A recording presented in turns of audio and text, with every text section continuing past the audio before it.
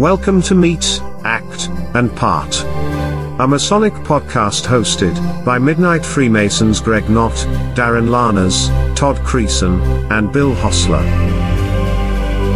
The views, opinions and experiences that are expressed by the hosts or guests as individual Freemasons do not reflect the official position of any Grand Lodge, appendant body, or Masonic authority to which the hosts or guests belong. And now on with the show.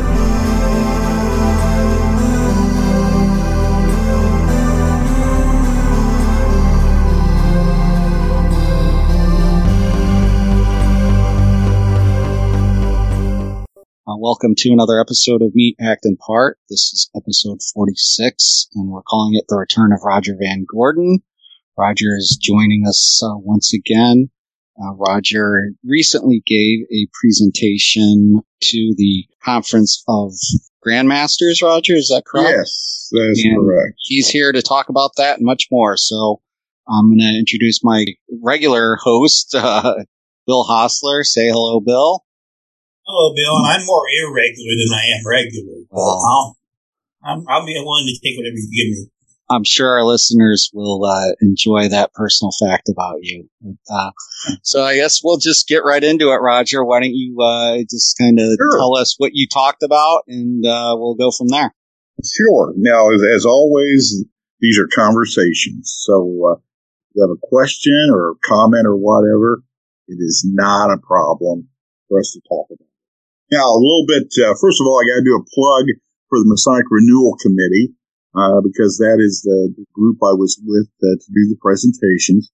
The Masonic Renewal Committee is a committee of the Conference of Grand Masters of Masons of North America. Now, for your listeners that may not be familiar with the Conference of Grand Masters, the Conference of Grand Masters of Masons of North America, its proper name, was founded around 1909, so it's been around for over 100 years now. And as you know, we do not have a national Grand Lodge in the United States or North America. And so what happened was that the leadership of Grand Lodges started getting together and having meetings and talking about mutual concerns and passing along information and just general conversation. That developed into the Conference of Grand Masters, and it meets every February. And it's not just the Grand Masters, even though that's what the name implies. It's typically the elected leadership of your Grand Lodge, together with the Grand Secretary. The Grand Secretary have formed their own conference in, I believe it was 1927, I think. And they meet at the same time in a separate room, of course, and they talk about their mutual concerns.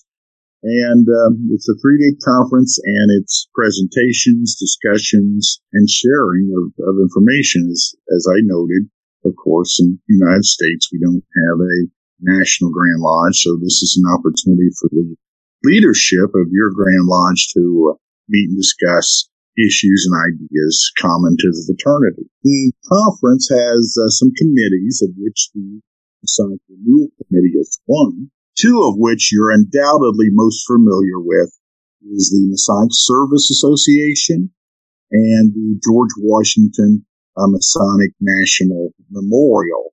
And both of those groups are also committees, special committees of the Conference of Grand Masters. The Masonic Renewal Committee, I appreciate, Bill gave a plug to the Masonic Renewal Committee some time ago on one of his Facebook pages. Brother got on there and said, just what we need, just one more committee of know-it-alls that are going to tell us how to save Freemasonry.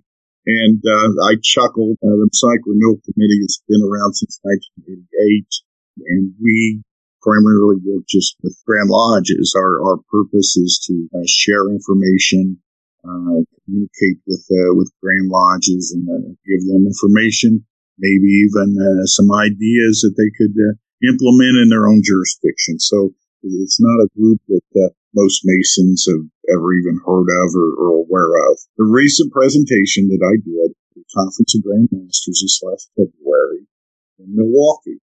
Now, what I need you to do here is to think of Freemasonry not as we normally think of Freemasonry. By that, I mean, those of us that are active in the fraternity. We like to believe that Freemasonry is unique, and you really can't categorize it as you might other organizations. Because what I'm going to talk about is looking at Freemasonry as one of many organizations.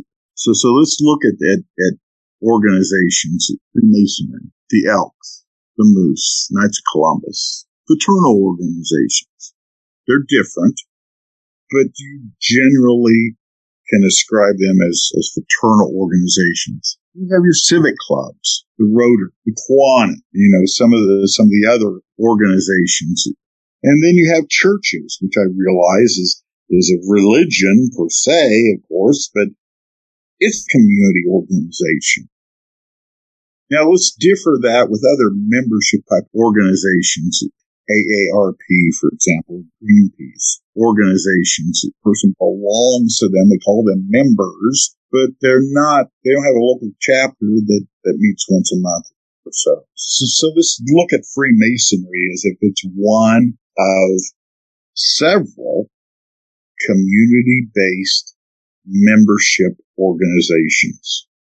Now, a lot of my work with the Masonic Renewal Committee is on membership development, lodge development. And I don't know if you're familiar with a book called Bowling Alone. Or either you, Darren, Bill, familiar with Bowling Alone? Yeah. I'm familiar with that. I remember Bowling Alone from the Knights of the North days. Yep. Okay. No, this is great. Bowling Alone, a book written by Robert Putnam. Putnam is he's still on the faculty of Harvard in the John F. Kennedy School of Government. Putnam's now elderly. I think he's in his 80s. But he published a book, Bowling Alone, it was released in 2000. What his book was about was a couple of ideas he called, one of them was social capital.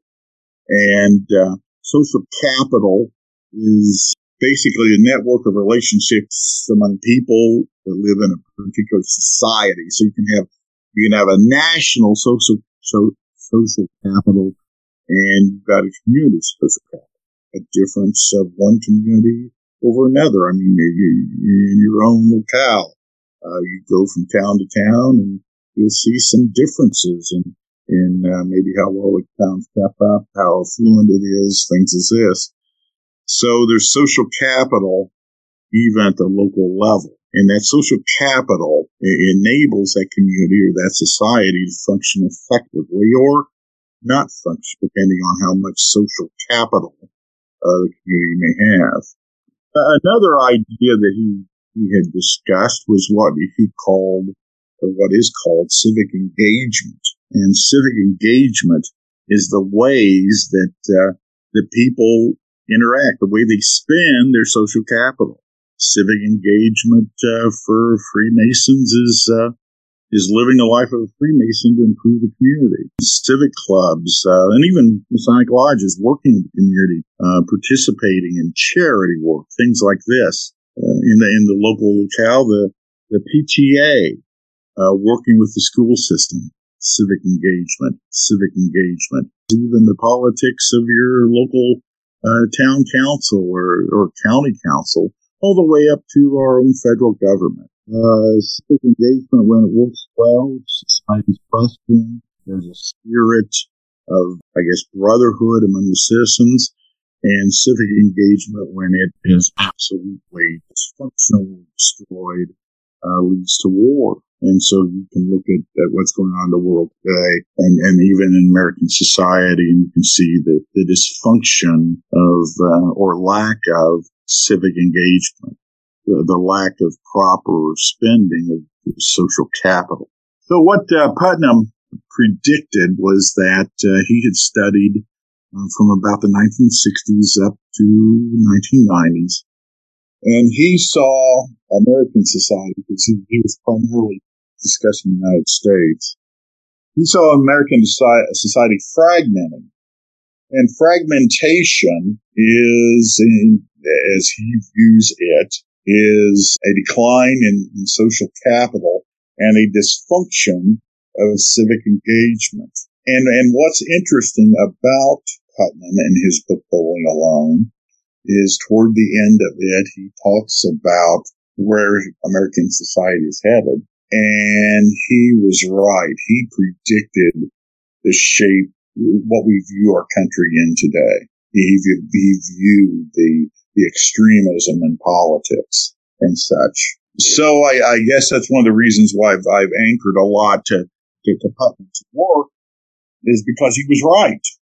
Here he was 20 years ago predicting what the nation would look like 20 years later. Putnam came out with a new book here less than a year ago called The Upswing. And the Upswing was basically the impetus of my presentation in Milwaukee.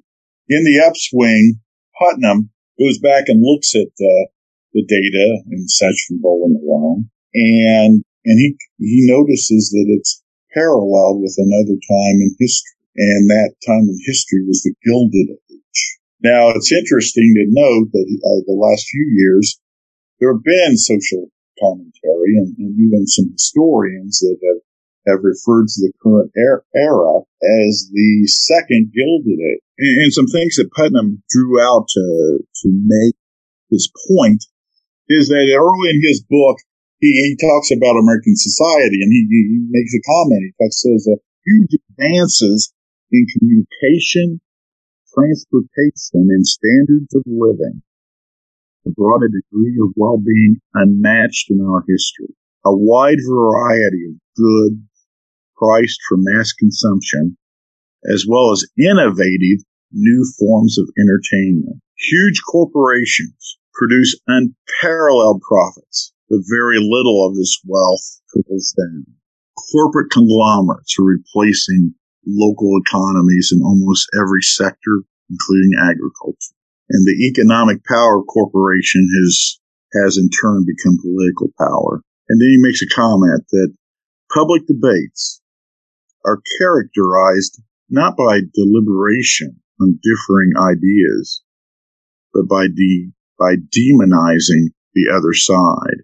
And it sounds like today that Putnam was talking about the last 3 decades of the 1800s. You do see commonality with many things in our society that one can relate to that period at the end of the 1800s. Now, what's interesting is that Putnam believes that it's possible that there's a social phenomenon that society does wax and wane through, phases, you may call it. And he believes that it's not here yet, but we could see a period of time, and possibly a decade, of which society will become more homogeneous. People will come back to a center, and we'll have another era that could mimic the progressive era. Now, why is that important to us Freemasons? Because Masonic membership quadrupled from 1900 to 1960.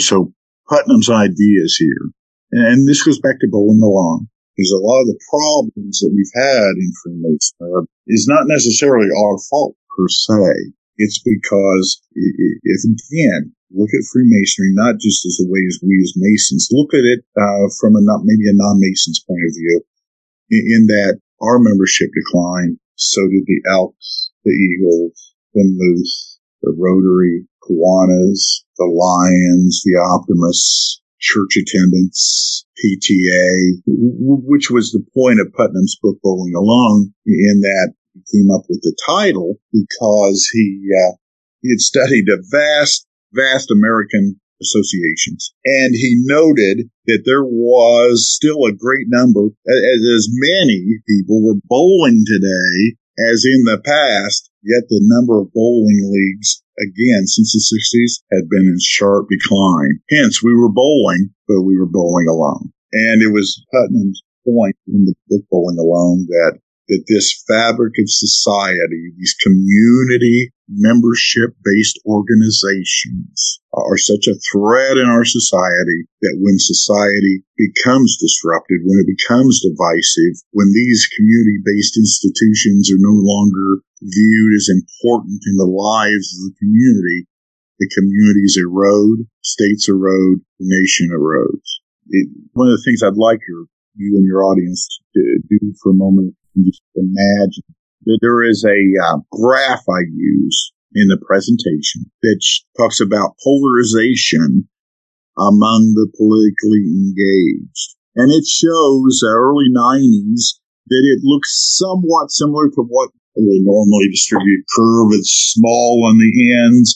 The curve rises to a middle. The middle is high, and then it slopes down again to the opposite end. So often it's called a bell curve. This one study that I came across, it showed that early 90s or so, American society still was a bell shape, but you could see toward the middle a start of a split.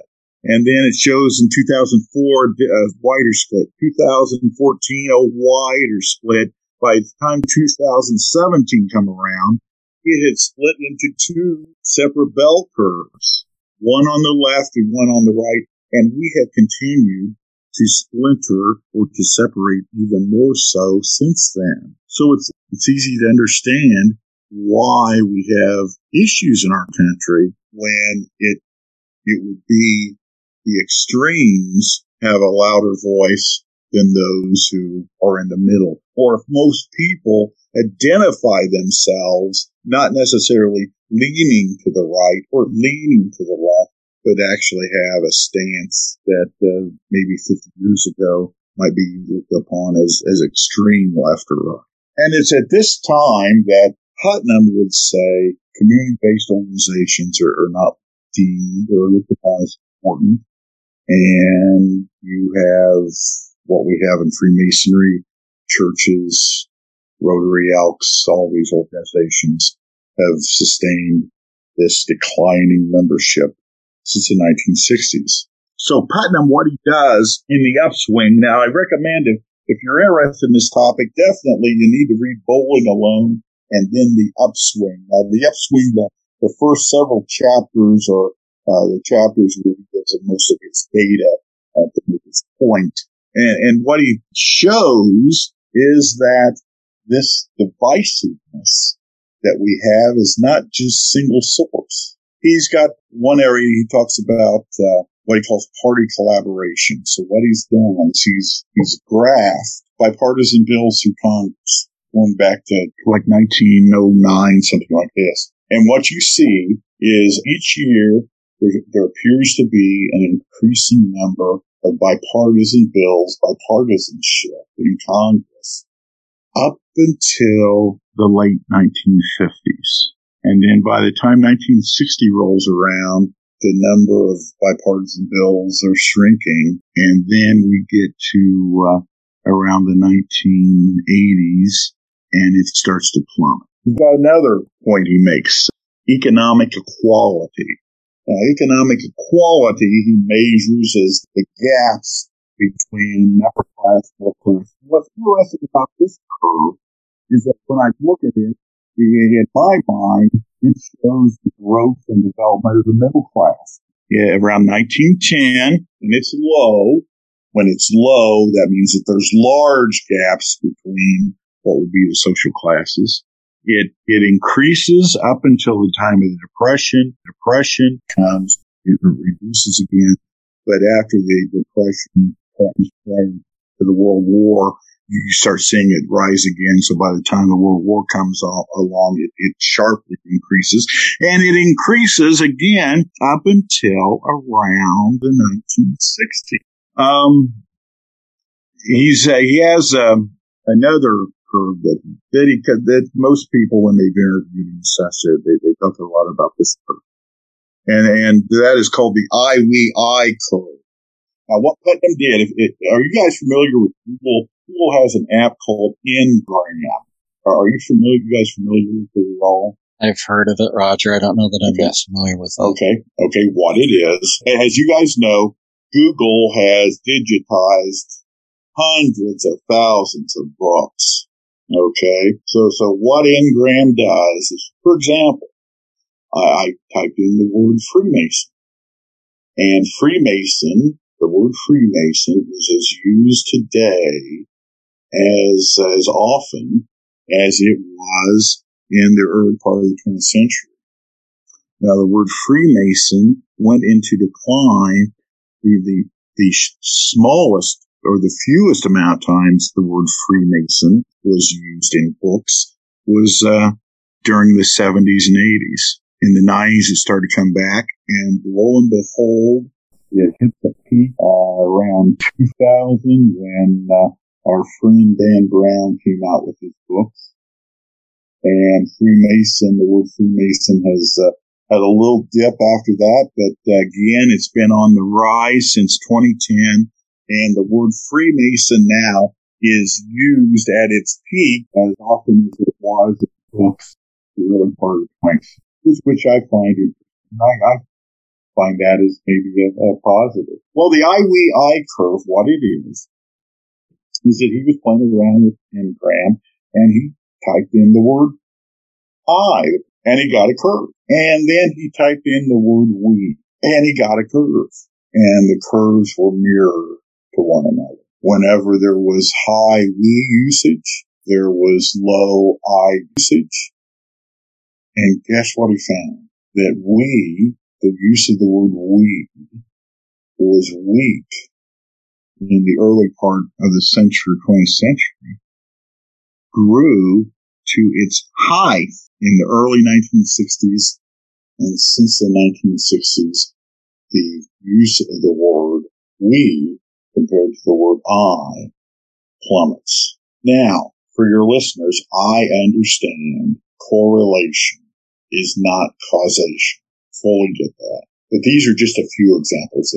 Putnam, like I said, the first half of the book he's got hordes of examples where he shows time and time again relationships, even personal relationships, kids' names. I went to school with a lot of Michaels and Brians and Tommies and Richards, Rickies, but today we have a lot of unique children's names. And he points out to that again, that during a period of time, there were fewer names chosen for children at birth than maybe the wide individual, gotta be an individual, names that we may be accustomed today. And his comment on this is just that it's just interesting to see that. When you go through and you're looking at society and you're showing that society waxes and wanes from what he calls communitarian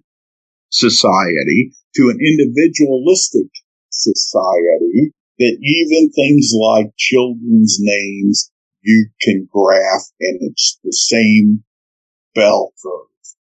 And the bell curve always, his examples, his study always found low in the first half of the 20th century, low if he has data from the last few decades of the 1800s, it's low, but it grows at the start of the 20th century, and it peaks somewhere in the 50s going into the 60s, and then it plummets again. And his point is, for us, our take is that Freemasonry prospers.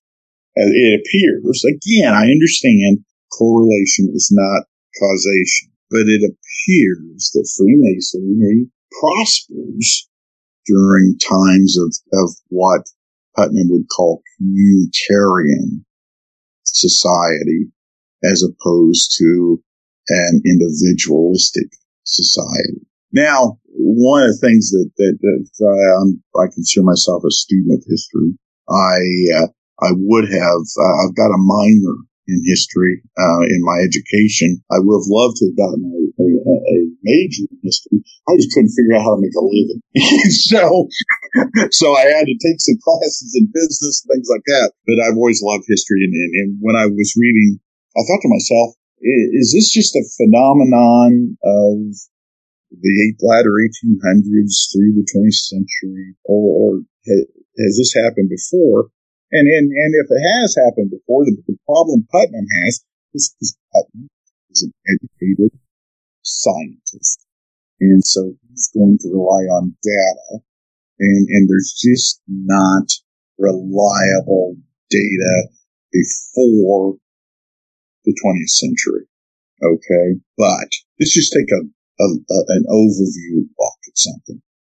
Now, historians will call an era in the early 1800s to possibly 1824, or maybe going into 1830. They will refer to that as the era of good feeling. I don't know. American society was prospering. Yes, we did have the War of 1812, but there seemed to be a unity in the country. This is about the time de Tocqueville wrote Democracy in America, which he was most flattering about the United States. And he even called exceptions to what he called community associations. These little groups of associations, either the political group of aldermen or all the way to religious societies and other volunteer societies that he saw as a thread in America at the time. It's interesting that during this era, 25% of the Grand Lodges in this country were founded, including my own in Indiana. Now, what's interesting about the end of the era of good feeling, especially if you think maybe it was the 1820s when it kind of started tapering off, was the fact that it was about that period of time that old Captain William Morgan stopped by Dave Miller's print shop with a book on Freemasonry that he wanted to get published, right? Well, what we know after 1830 in particular was the divisiveness that we had in our country.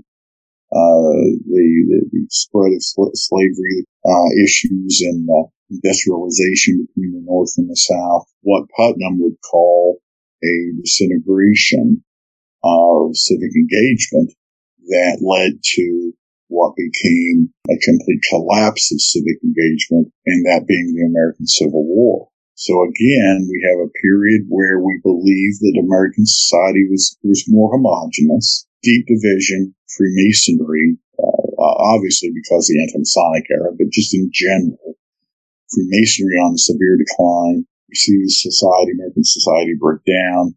The American Civil War happens. After the American Civil War, there is a recovery. Freemasonry does grow again. Now, I understand that one of the critiques of this idea during the Gilded Age is the quote unquote golden age of fraternalism. Okay. Freemasonry did have its place. It wasn't the largest fraternal organization in the United States at that time. The Odd Fellows was larger. Remember, when we're talking about the golden age of fraternalism, many, if not almost all, of these fraternal organizations were also mutual insurance benefit organizations. Now, Freemasonry, their war is, if you say this, their war Masonic mutual groups, clubs, organizations, but the fraternity as itself was not a fraternal insurance, as many were. Knights of Honor, if you've ever heard that group, it was insurance. Knights of Columbus had, and they still have offer insurance, but it was popular. Modern Woodmen, which I'm not even sure they have a fraternal organization anymore. It's now an insurance company. For Bill's sake, the Ben-Hur Society, founded in Crawfordsville, it was a fraternal organization with an insurance company. And a number back in, I think, the 60s, from what I remember, they dumped the fraternity aspect of it, but it was an insurance. And many of these fraternal organizations were insurance benefit. Freemasonry was not. So that when the government came in with offering things like Social Security and our Medicare, Medicaid, things as this, there wasn't a need for such society organizations. And those organizations started dying out prior to the Depression. many people had to drop them because of the Depression. And then, of course, after the Depression, they were non-existent. But Freemasonry still was. Now another critique of this idea I'm presenting is Odd Fellowship itself. Odd Fellowship, as I had noted, at the end of the 1800s, start of the 1900s, was the largest fraternal organization. Odd Fellowship started on its decline. Now, I remember a number of years ago there was a presentation at the Conference of Grand Masters. I'm talking sometime around probably 1998, 99, and the speaker talked about Freemasonry and Odd Fellowship, and his contention was that the cost of Freemasonry, especially during the Depression, had declined. And then after the Depression, it had maintained that cost, and that it was his belief that men who would have become Odd Fellows became Freemasons, and what his belief that what he thought was the elite of the Freemasons ended up being the country club league. Now, I don't know if that's true. That's maybe plausible, but I know that if you look at some of the records of your lodges, yes, many of your community members were members of the Masonic fraternity the first half of the 20th century. But there were also laborers and other trades that were members. So I'm not sure that I'm totally inclined with the idea that the modern Masonic fraternity is really the Odd Fellows. I think a lot of possible reason for the Odd Fellows decline is they were heavy with insurance, with the mutual benefits. And again, Freemasonry was not. But it is interesting to see that Odd Fellowship was larger than Freemasonry. And then over the course of the 20th century, when Freemasonry and many of the civic clubs were founded, Odd Fellowship declined. So that could be an outlier to this whole thought experiment. But Putnam's work, especially the upswing, his point is that we're now in what he believes is the second Gilded Age. The country is split, not only along economic or political lines, but along economic lines as well, along social lines. And so we've got one of two ways to go, right? We can either keep spiraling down and end in some dystopian anarchy in a number of years, or, as Putnam believes, for whatever reason, either natural or some type of groupthink or many different reasons, our society comes back together. It starts looking again like a normally distributed curve where from a political standpoint, people lean maybe to the left, the majority lean to the left or lean to the right.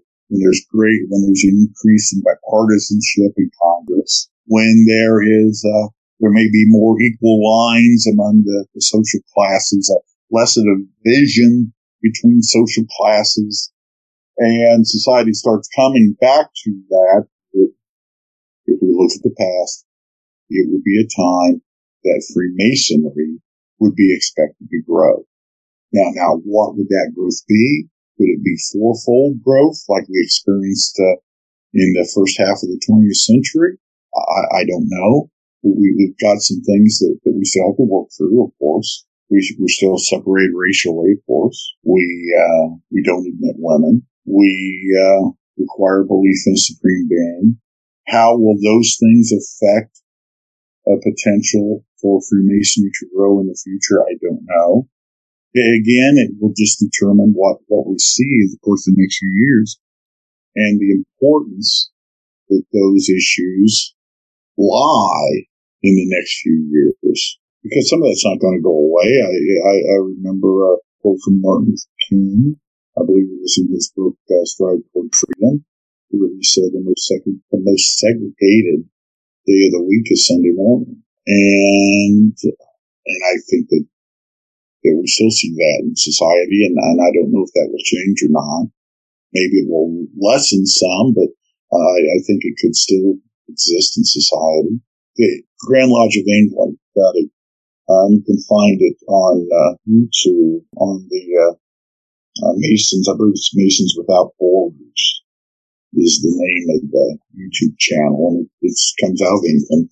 And in this Masons Without Borders, they have a program with Dr. David Staples, who is what's termed the CEO of the United Grand Lodge of England, and Secretary. They've done some restructuring of their Grand Lodge, and he's referred to as the CEO of the Grand Lodge. And he talks about a study that they did, and one of the questions was about Freemasonry not admitting women, of which he thought they would get a lot of negative response because you're familiar with the situation in England. Unlike us, they get criticized often in the press. The Guardian in particular. They get a lot of criticism. And he was afraid that they would score very poorly. Found out that wasn't such the case. And there's other segments of English society that's still predominantly male and is segregated by sex. And they found that being single gender organization wasn't the hindrance that they thought it would be, and as a matter of fact, might even prove to be a strength. Now, Putnam, and now he's not saying this change is going to happen tomorrow or next month, but I think that it's slow to happen, right? It's slow that we got here to this point, so it's going to be slow to come out. But I think if you look at some trends with our more openness, with consciousness more visible in the community, some other things that we've done over the course of maybe the last 20, 30 years, it is conceivable that within the next 10 years, we could start seeing an increase in new members coming in that will shrink the percentage of decline that we've experienced since 1960. And that was the basis of my talk, was looking at these graphs and ideas from Putnam, his comparison of the latter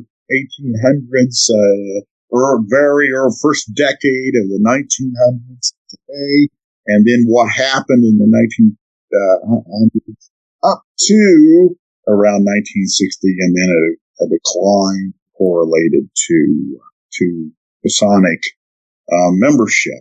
Now, one thing that's interesting, I found a Grand Lodge District Columbia, because often you'll hear Freemason grows when there's a war. That wasn't what happened to the District of Columbia. They had records going back to the 1880s, membership statistics, and it shows that it was pretty flat until around 1900. And from 1900 to the start of World War I, so this is before World War I, the District of Columbia doubled in membership.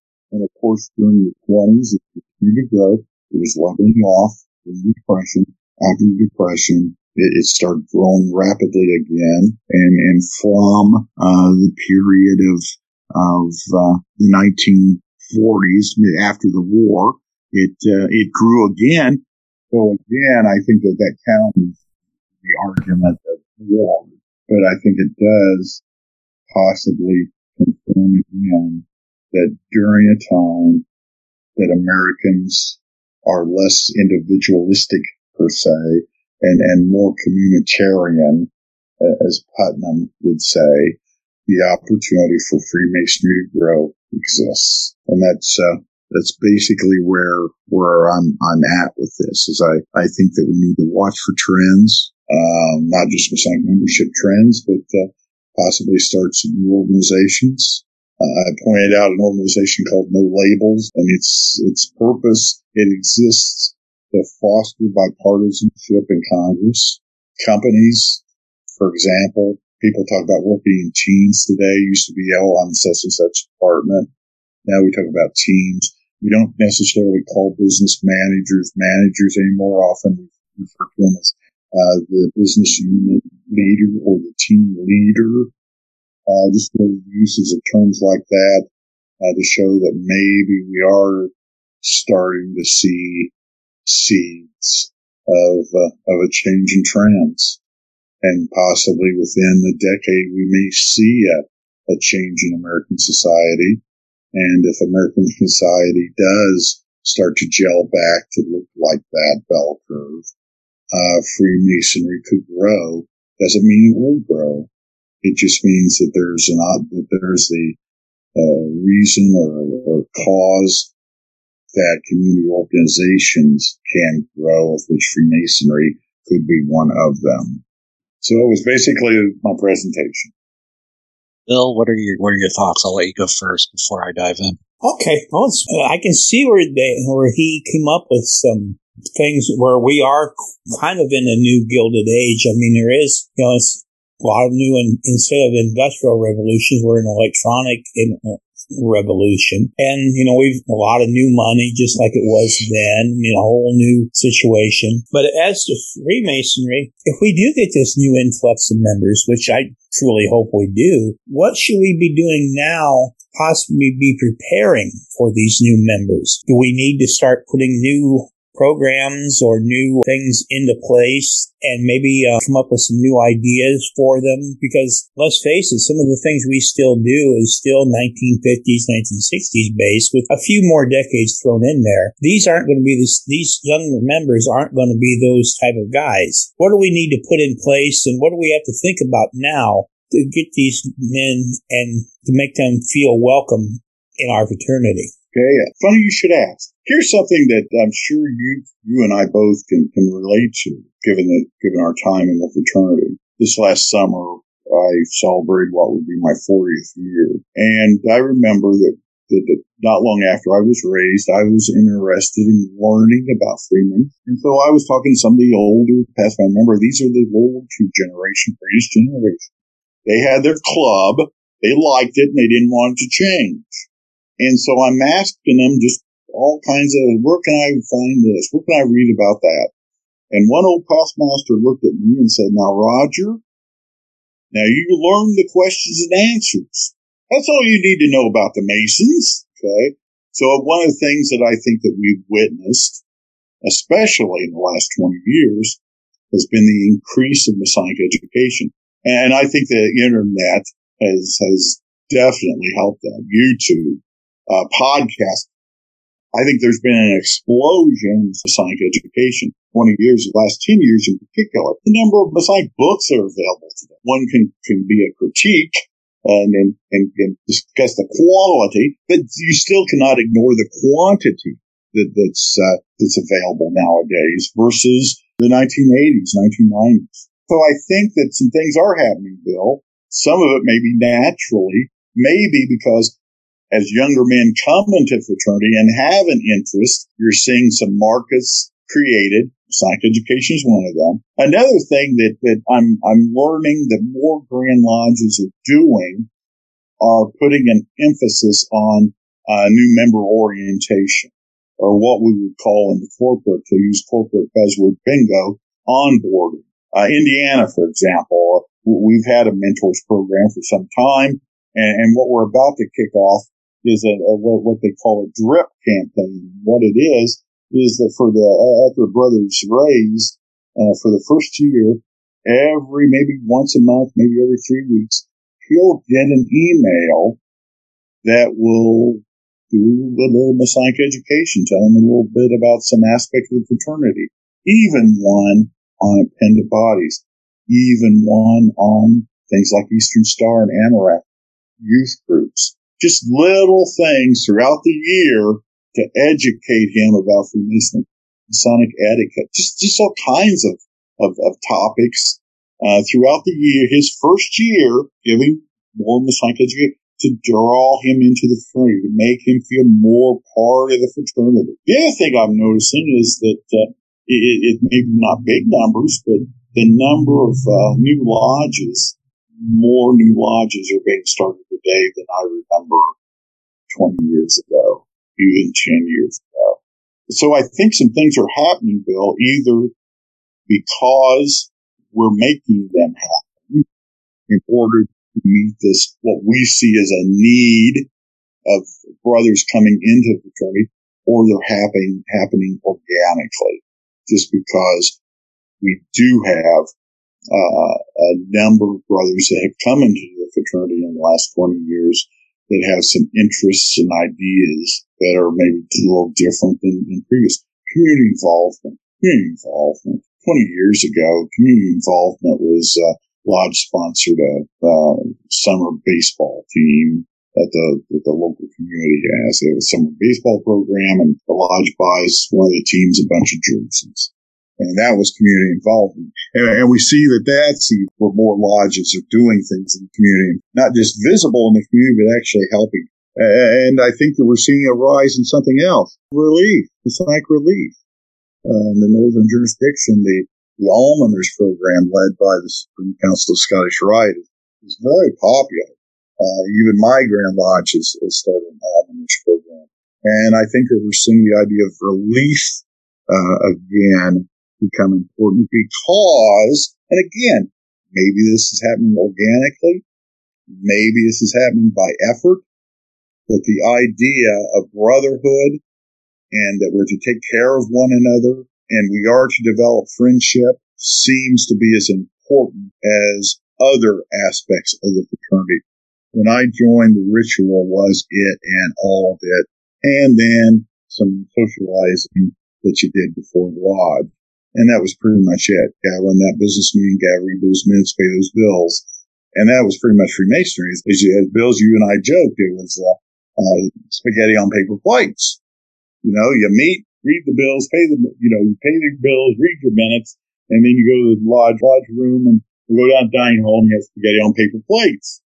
And it's now become that's become kind of a little kick joke because we now see the importance of the table lodge or the festive board. And those are two terms that I think you can look back at the course of the last 40 years, at least in my experience, and you didn't hear that much a number of years ago, if at all. You heard that in Indiana, for example. You only heard a table lodge once a year because the Grand Lodge sent out a flyer in December saying, hey, Feast of St. John's is coming up. This is an opportunity for your lodge to have a table lodge, which is an old, great tradition in the Masonic fraternity. But we've gotten so far away from that, right? Figure it on paper plates. But look today, get on Facebook and see the numbers of lodges. They're just doing things like that. So I think, Bill, that we're doing a lot of the right things because we made a conscious effort to do so, or organically, because we've got brothers come into the fraternity that are interested in those things, and so those things have increased in practice. So do I say, oh, we got to go out and start this number? No, I just think we keep doing what we're doing. I think that we got the smart men. Hey, we have some wonderful young men in their 20s, 30s, and 40s that join this fraternity, and I think that they're transforming it. I've often told, speaking to a group, especially of brothers in that age group, man, I wish I had joined this fraternity when I joined in 1981. Because this fraternity is a lot more fun and better than the fraternity I joined in 1981. You know, it's funny. I was just sitting here thinking, I can remember 20 years ago, well, it'll be 20 years in June, I became an EA, and it wasn't long after that. You were Grand Master, and you gave a talk at the Fort Wayne Temple, and I wanted to make sure to come see it. And you were telling how your dad, when you asked him what the F and AM meant, and he says, can't tell you, it's a secret. I'll never forget that. And we've definitely come a long way from that part of it. Yeah. So we're definitely making progress. But yeah, I think we've definitely made some progress. But, and then what is something else that you think that we may have, we've talked about adding things for the new membership in the new millennia. What are some things that you think we might have to consider to possibly remove or maybe alter for these new brethren who's coming in, just to make sure that they're, I don't want to say, keep them from offending them, because I hate that. Everybody's offended these days, but to make them more sure and for possible retention. Okay. I'll tell you one of the things that we need to do, and that is we need to get more of these brothers in leadership. I truly believe what I'm seeing right now with the age group of the 20s to maybe 50 is, again, I'm seeing a Freemasonry. I'm seeing them espouse and talk about and dream of the fraternity I want to join. And I think that their generation is a little different from our generation, definitely different from my father's generation. And I think that a lot of our problems are going to be solved, of all of our perceived problems, are going to be solved by the brothers that are currently in from their 20s to 50s. And I really want to see more of them moved into the leadership of this fraternity. I just snuck into that as I'm 48, so. Yeah, no. I think, Darren, I think you and Greg are definitely of that. I like to think I'm of that thought. Yeah. I'm of that group think, if you want to call it a group think. Because as Bill will tell you, there's stuff that we're doing today that I was saying 20 some years ago. Boy, it'd be great if we did this as a fraternity. Yeah, 20 years ago, we were all beating our heads against the wall for thinking some of this stuff that we're finally starting to do now. It's amazing. It's amazing. It truly is amazing. You're familiar with the Northern Jurisdiction, the Path Forward campaign, the book that Bill McNaughton published. And I think he was right. He was, we've got to recapture the soul of Freemasonry. And the soul of Freemasonry is about brotherhood. It's about a shared experience. It's about not reciting rituals, practicing the ritual. It's about being better. It's about those things that's the soul of Freemasonry that just like you meant, my father, just like I said earlier, Roger, you'll learn the questions and answers. You don't need to know any more about the Mason. My father asked him, I said, how did you join the Mason? And he goes, well, I hate to tell you, but I was solicited.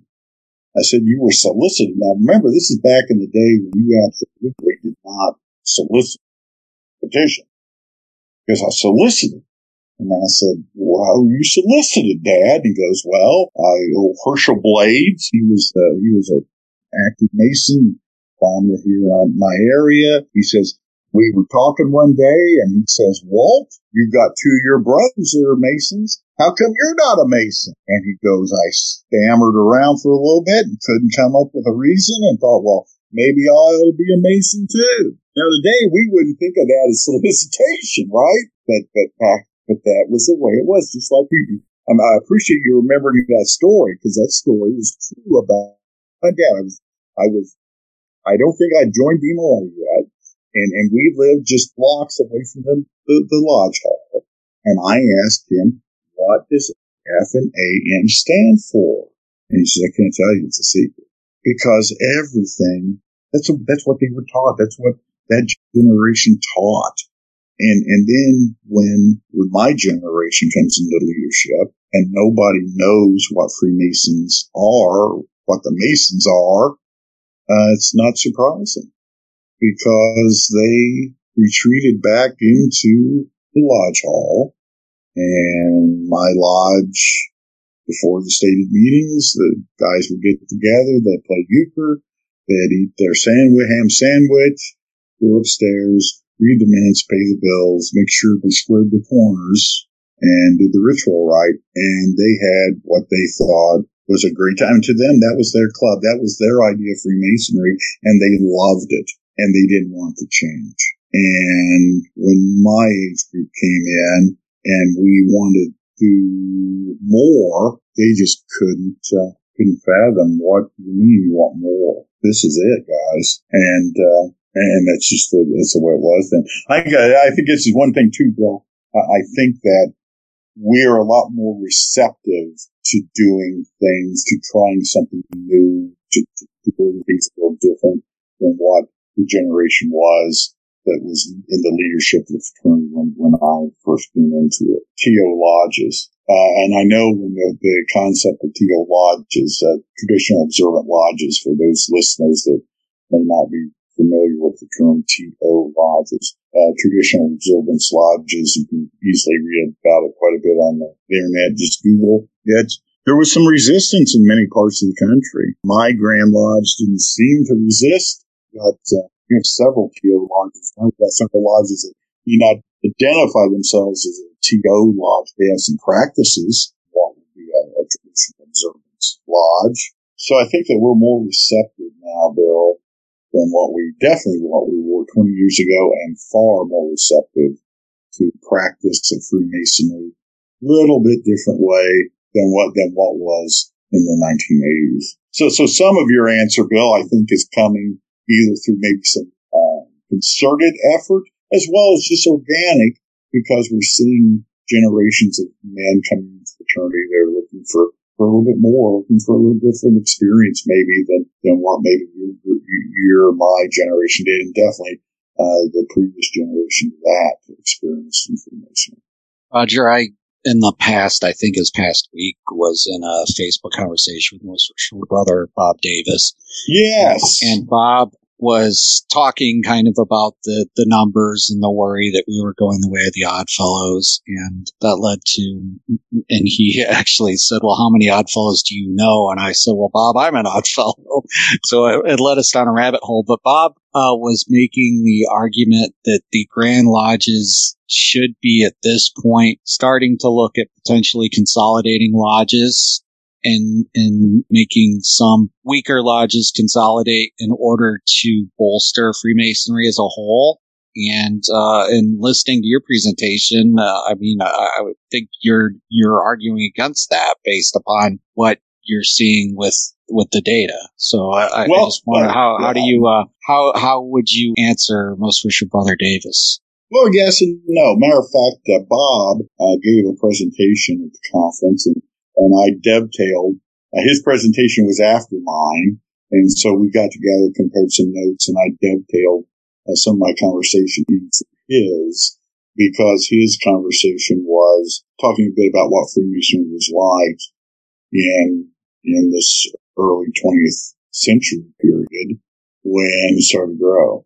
My experience with consolidation determines what you're consolidating. If you're consolidating two weak lodges, you just get a bigger, weaker lodge. If you're consolidating a weak lodge into a small lodge, what often happens is that the brothers of the what I call the losing lodge, the lodge that merges into the stronger lodge, often they don't participate in it longer. Now, one of the things in Indiana that we do a little differently is it just takes 10 members to charter. And we have consolidations. Brothers give up. I mean, we've got ourselves in this depression, mental depression, because of 40, what we're now closing around 60 years of declining membership. So we've got ourselves into this group think, I guess, let's just give up. Now I belong to a little country lodge, and there's only 7 or 8 of us that are active. But you know what? We like each other. We have a good time. We're together, and we're keeping the lodge going. Last year we had 3 candidates, and it may not seem like a big victory, but in southern Shelby County, there's still an active Masonic lodge because we 8 guys, like each other and have some good laughs and good time and good Freemasonry when we get together for a meeting. Okay? And sometimes I think we forget about that. I'll tell you what the real problem is, in my opinion, it's buildings. It's not brothers that like each other in a handful. It's buildings. And we're about to kick something off. And this is not we didn't think of this in Indiana. I first read about it, I think, in Iowa. And I may have picked up it in some other places. Lodge in a box. In our rules, Indiana, we have what is called a supervisory board, and they're the guys that help you sell your building, model your building, buy a building, build a building. And their rules are such that if you're in and this is primarily a small community, like mine, okay? Got a little community here. We've got a volunteer fire department, and we got a nice little community center, okay, that's attached to the fire department. And it's nice. If we would decide to get rid of our building and something we're talking about, the supervisory board would give us permission to hold our meetings there.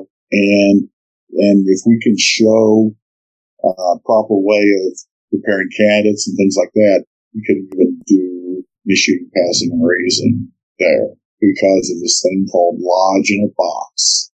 And what it is exactly that. It's a chest of drawers that you've got all your implements, you've got your aprons, you've got everything you need for a lodge. And if you've got a storage area that you can put the lodge in a box, this chest of drawers, and your couple pillars in, you too can have a Masonic lodge. Now, is it the Grand Hall of Philadelphia? No, it is not. But it's a Masonic lodge. It's a group of Masons.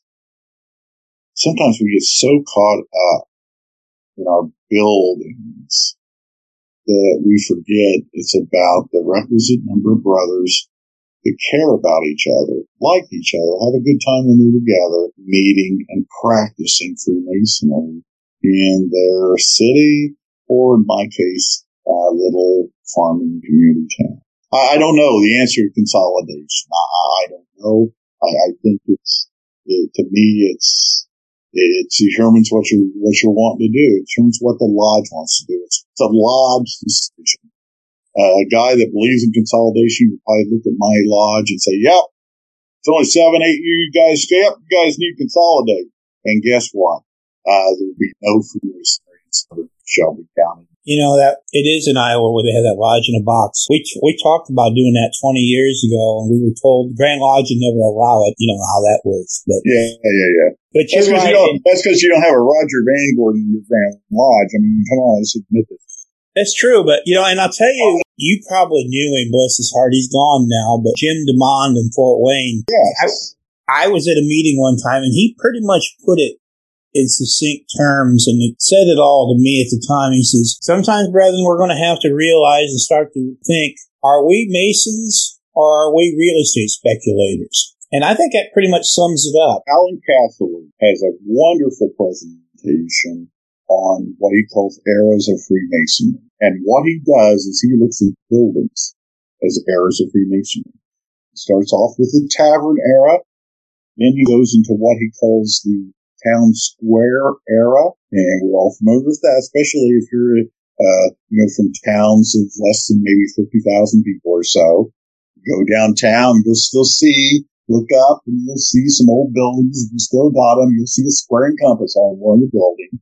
You also probably see an Odd Fellows, maybe even Knights of Pythias. And then he's got what he calls the cathedral era, in which we went out and built this large, single-purpose Masonic building. Because in the community era, we might meet on the second or third floor, rent out the first floor to the bank or whatever, drugstore, whatever, and the Masons and the other fraternal groups who would meet on the upstairs floors. And then the cathedral era, as he calls it, we went and built these large single-purpose buildings because these guys, I guess they thought Freemasonry was going to continue to grow forever. And then we got saddled with buildings that we can't afford.